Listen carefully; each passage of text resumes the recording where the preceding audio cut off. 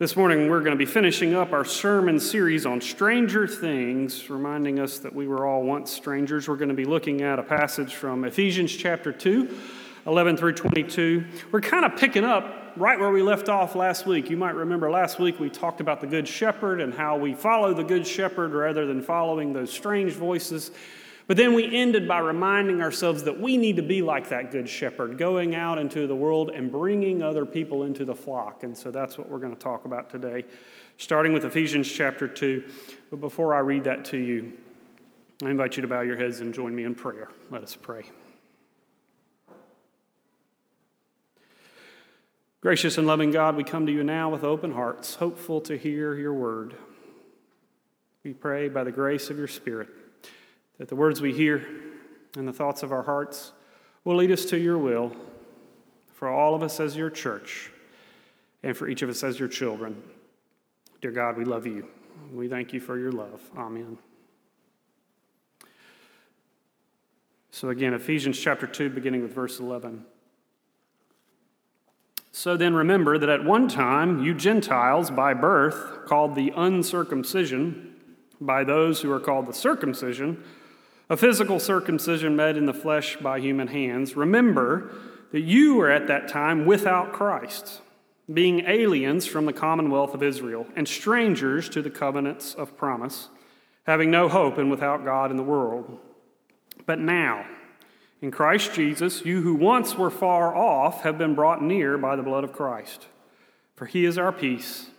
In his flesh he has made both groups into one and has broken down the dividing wall, that is the hostility between us.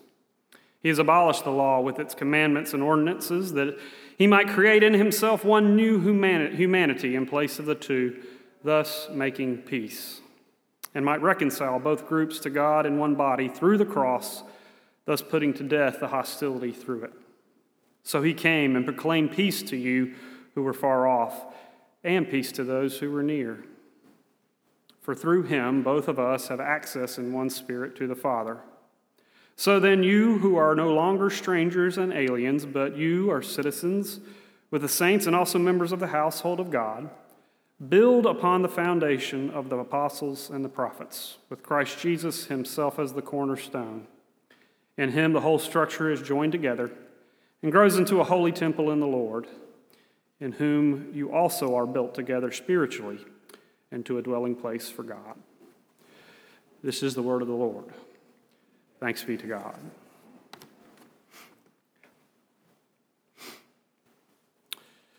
My wife and I are both proud, card-carrying introverts. At times in our lives, that has probably made it maybe appear like we're shy or that we don't have a lot of friends, although we have tons of friends. Actually, being an introvert, what it means is that we get energy from those times when we can either be by ourselves in contemplation or be in one-on-one relationships. It doesn't mean necessarily that we don't like being in big groups of people. It just means every Sunday after I preach a sermon, I need a nap because I've been talking to all of you. And so it always amazes me, those friends of mine who are extroverts, who get energy the other way, when they preach sermons and they see all these wonderful people and they are ready to go build a house or something right after Sunday school and church is over because they get energized by other people. I'm always amazed at people like that because I'm always worn out on a Sunday afternoon. I had a good friend like that in seminary. His name was Stuart. And Stuart was a charmer. He had a thicker Southern accent than I did, and he loved to talk to strangers. Everywhere we went when we were seminary students, he always found someone to talk to. When we go to the grocery store, he'd see someone picking out a peanut butter, and completely unprompted, he would go up to them and say, "Let me tell you about that peanut butter. You don't want that peanut butter. You don't know the nutritional value of that peanut butter. You want this peanut butter over here." And I would always say, "Well, you know, he didn't ask you." Or we would go to the hospital and we'd be going to visit somebody there and we would get stuck on the elevator or on the elevator with another person, an unsuspecting person who was just there trying to go see someone else. He would always have to strike up a conversation, not only about who they were going to see, but what they were going to do, what did they work in the hospital, what they were wearing, something along those lines. Or even when we go to a restaurant and talk to the waitress who would come up and take our order, he would not only ask about the menu, but ask about her family, ask about her friends, ask about where she came from. And finally I would ask him, and I would tell him, you don't have to talk to everybody. We can just go out and have a nice time just, being friends ourselves. And he would always reply, are you crazy? It's in the Bible. It's right there in Holy Scripture. It says strangers are just friends you haven't met yet. Well, I don't know if you've heard that term before, or that phrase before, but that's actually not in the Bible at all. It's one of those that are in, First Hezekiah or something like that. It's not in the Bible, but it is in the Bible in different ways. It's maybe implied in different scriptures throughout the Bible that we are supposed to reach out to strangers, including the passage that I just read to you from Ephesians. Constantly, all throughout Scripture, we see examples where Jesus Christ calls us to reach out and welcome strangers. And the passages that we've been reading over the past month and in many more that we haven't gotten to in the past few weeks. Right in the passage of Ephesians, Paul is reaching out to this group of Gentile Christians. You might remember that in Jerusalem, where the church really began, the disciples were sent out into the world to preach the gospel, to share the good news. And Paul was known to really spread the church all throughout the Gentile world and to Gentile people who did not know the law that the Jewish people knew. And so they practiced being a Christian a little bit differently than the Jewish Christians, the place where the church was founded. And so this time had come when Paul had told them, it's time for you to go and spread the gospel. And they were having trouble because they wanted people to learn about the gospel like they had learned about it, learn about the grace of God, follow in the footsteps of Jesus the way they had followed in the footsteps of Jesus. And here in this passage, Paul reminds them, Remember those people back in Jerusalem who thought you were strangers at one time, who wanted you to do everything like they did it. Remember, back then, they treated you like strangers, but you weren't strangers to Jesus Christ. Remember, way back then, when the gospel came to you, there were people telling you, no, in order to believe in Jesus, you have to be just like us, following in the footsteps of us. But Jesus Christ welcomed you just as you are. Not in following the law, those purity laws as the Jews did, but following Jesus through the grace and truth that Jesus gives to all of us. Remember that at one time you were a stranger. And so why in the world are you treating others the same way you were treated before? We have a tendency to do that, though. When we meet strangers or when we meet things that are different than us in the world, our tendency is to try to protect ourselves. That's our instinct. When we are pushed out of our comfort zone, we like to find those places in our world that are safe, and we want our church to be one of those places after all. I dare say many of you come here because you feel like it's a place where you feel safe, where you feel comfortable. I certainly hope many days that's why you're here. You feel like this is a place that accepts you for who you are. But if someone else came in and challenged that equilibrium, of pushed us and challenged us who seemed a little strange to us, well, our gut reaction is to try to push them back, to keep them at arm's length, to say, you need to be like us if you're going to be here. And Paul says that's not how we build the church. That's not how Jesus Christ builds the church. Even though our instinct is to keep it safe, Jesus tells us to welcome strangers. The great preacher Tom Long tells a story like that. It's kind of a cliche story at this point, but one that he has told many times throughout his life. It's the story of when he was a child growing up at a church, a rural church in Georgia, a church that was filled with farmers and farm owners, a place that he loved and built him into the Christian that he was. But he tells a story of one day, like maybe many of you have experienced. His small little church was gathered for worship. Worship had started, and then all of a sudden, out of nowhere, a stranger walked into the church. They could tell immediately, just by the way this person was dressed, that something was wrong with this stranger. Maybe they were homeless, or certainly they didn't have a lot of money. They looked disheveled. They looked out of place. And so even everybody, because it was a small church, everybody noticed when this person came in. And the ushers did their duty. They forced a bulletin in this person's hand, told him to sit in the back of the pew, and the back pew of the church. And everybody just kind of kept wondering, who is this person? And why are they here? They could tell that this person maybe didn't fit in with them. And so when the collection plates were passed, you could tell there was a sense in the congregation, maybe we ought to watch as those collection plates go by, and maybe this person's going to pick some money out of the plate rather than putting money in.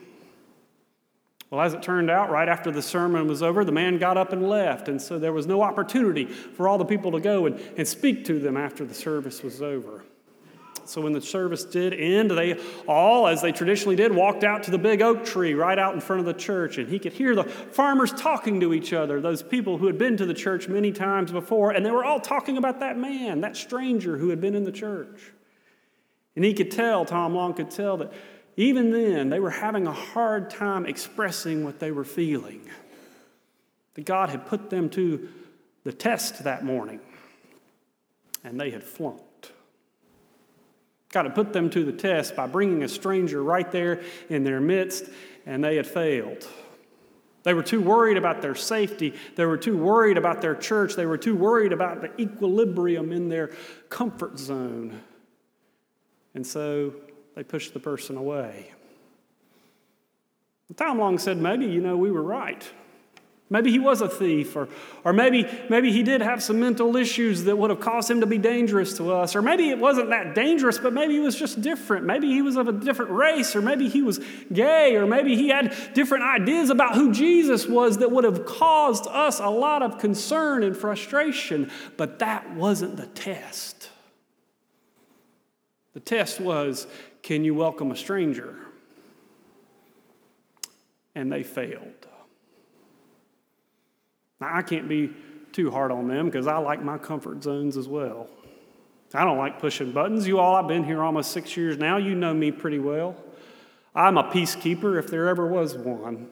When we have struggles within the church, I'm always trying to find a way to keep things smooth, to keep that equilibrium going. But Jesus Christ calls us to go out to those things that are strange and find ways to reach out to them, to bring them into the flock. Even when it's difficult, even when it's hard, even when it means we might have to change. Because you see, the church is not only called to go out into the world and change the world, but it starts by coming to the church to change ourselves, to be conquered by God. And that's what a church is, after all, a group of people who are willing to wrestle, who are willing to fight with the strange things in order to spread the gospel to the world. And that's hard to do. Will Willimon, the great preacher, the great Methodist preacher, tells a wonderful story from his own church, one of his churches where he served. It's a story of a church member named Alice, a woman who lived right outside the church, in fact, because she was homeless and she was an alcoholic. And she came to the church every day, and finally this church decided, we're going to try to bring Alice into the church. We're going to try to do what the gospel tells us to do, make her a member of this church. And so for 2 years, they worked with Alice. He assigned a family to sort of adopt her and be her family, even though she lived on the streets. And as you might imagine, that was 2 very long, hard years. Every time it seemed like she was taking 2 steps forward, she would take 3 steps back. Every time they got her a house, she would lose the house. Every time they got her a job, she would lose the job. Every time they felt like they were making some progress with her, she would fall apart. But finally, after 2 years of working with this family and working with this church, she seemed to be doing a little better. And Will Willimon went to that family that had adopted her and that family that had worked with her, went to the mom of that family and said, thank you for helping Alice learn how to be a part of our church. And that mother said, don't thank me, thank Alice. Before Alice joined this church, I was worried we were becoming just a club of really nice, sweet people. Alice made us a church. That's what strange people do. They come in and push us and challenge us and force us to take a long, hard look at ourselves. But that's what the church is. A church where we might be changed so that we might change the world. I'm not saying it's easy. But Jesus Christ calls us time and again to welcome the stranger because we once were strangers. May not have felt like strangers in our day-to-day lives, but all of us at one time were strangers to God. Strangers who had let God down, strangers who had not followed through with what God calls us to do, strangers who needed God's help, and guess what? God welcomed us as strangers, called us home, beckoned us in, and helped us to be a part of the kingdom of God.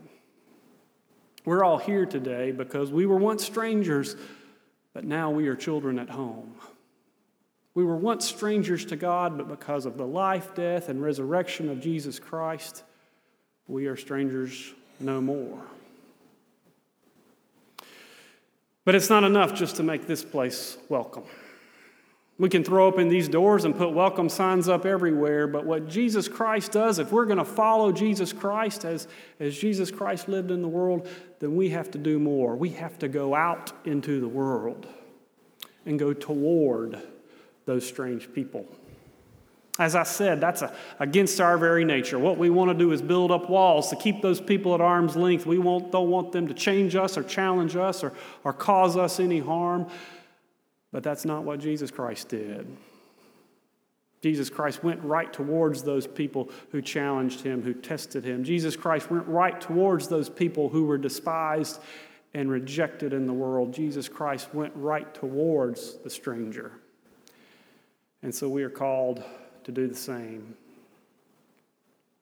Will Milliman tells another wonderful illustration about a youth conference he went to where he was one of the speakers at that youth conference. He was just one of many, and there was another man speaking, a man named Duffy Robbins, who was speaking before him at the conference. And Duffy had wanted to do this experiment, this illustration with all of the youth that were there at the church that day. He read a passage from Romans 5, and it says something along the lines that God proved God's love for us, that while we were still sinners, Christ died for us. You've probably heard that before. He read that several times, and he said, now that you've heard that passage, I want to try a little experiment with you. He said, I want you to imagine on that side of the chancel, on that side of the stage are all the good people, and all the way on this side are the bad people. And I'm going to tell you the name of someone, and you tell me where they're supposed to go. He pointed to someone and said, Mother Teresa, come up here and tell me where Mother Teresa would be. And Mother Teresa, of course, walked all the way to the far side, the good side of the stage. Then he pointed to another person and said, Attila the Hun, where would that person be? And of course, Attila the Hun walked all the way to the bad side of the stage. He did this over and over again with people from history, Martin Luther King and Saddam Hussein, and even just normal people who are entertainment figures. He would name them out loud, and people who are living today, who one by one he would name them, and they would come up and stand in a big line across the stage from good all the way to bad. And finally, after he had assigned all these names, he pointed to one person and said, now you be Jesus. Tell me where Jesus would stand. Well, of course, Jesus walked all the way to the far end, to the good side, and he looked out at the congregation of teenagers and said, is this right? Is this where Jesus would be? And someone stood up and said, no, Jesus is so far above, even better than Mother Teresa, that all of those other people should scoot down and scoot away from Jesus, making that big gap, because there's such a gap between Jesus and all the rest of us. And so slowly the kids started scooting down. He asked them again, is this right? And they all said, yeah, we think so. And then he went back and read that passage again. Even while we were still sinners, Christ died for us. Even while we were still sinners, Christ died for us. And every time he read it, the person playing Jesus walked closer and closer and closer and closer to all the bad people, walking toward the people in need, even while they were still sinners. Jesus Christ loved them. Jesus Christ welcomed them. Jesus Christ called them by name. When Jesus finally got there amongst all the sinners, Duffy looked at the crowd and said, is this right? Is this where Jesus would be? And they all said, yes. And he said, well, you're supposed to be following Jesus. You're supposed to be going where Jesus is going. You're supposed to go out to the world, to those people who are despised and rejected. You're supposed to go to those people who are strange to you, who drive you crazy. You're supposed to go toward them, not away from them. Don't get me wrong. I've said it before, that's hard to do. But that's what it means to be the church. To build the church, to build up the kingdom of God, to go towards those people and try to remind them once again of the grace of God. We go to them not so that we can conquer them. With our ideologies and our beliefs, we go to them so that Jesus Christ can conquer them. Just as Jesus Christ conquered us. We go to them not just so that we can welcome them, but that Jesus Christ can welcome them. Just like Jesus Christ welcomed us. Like I said, it's hard to do. But in those moments when you're looking at someone who is a stranger to you, who looks at you and drives you crazy, that person who has everything indifferent and not in common with you, I want you to remember. Remember that at one time, you were a stranger. At one time, you were a stranger to God, and Jesus Christ welcomed you. Remember that at one time you were a stranger, but now you're a stranger no more. Thanks be to God. Amen.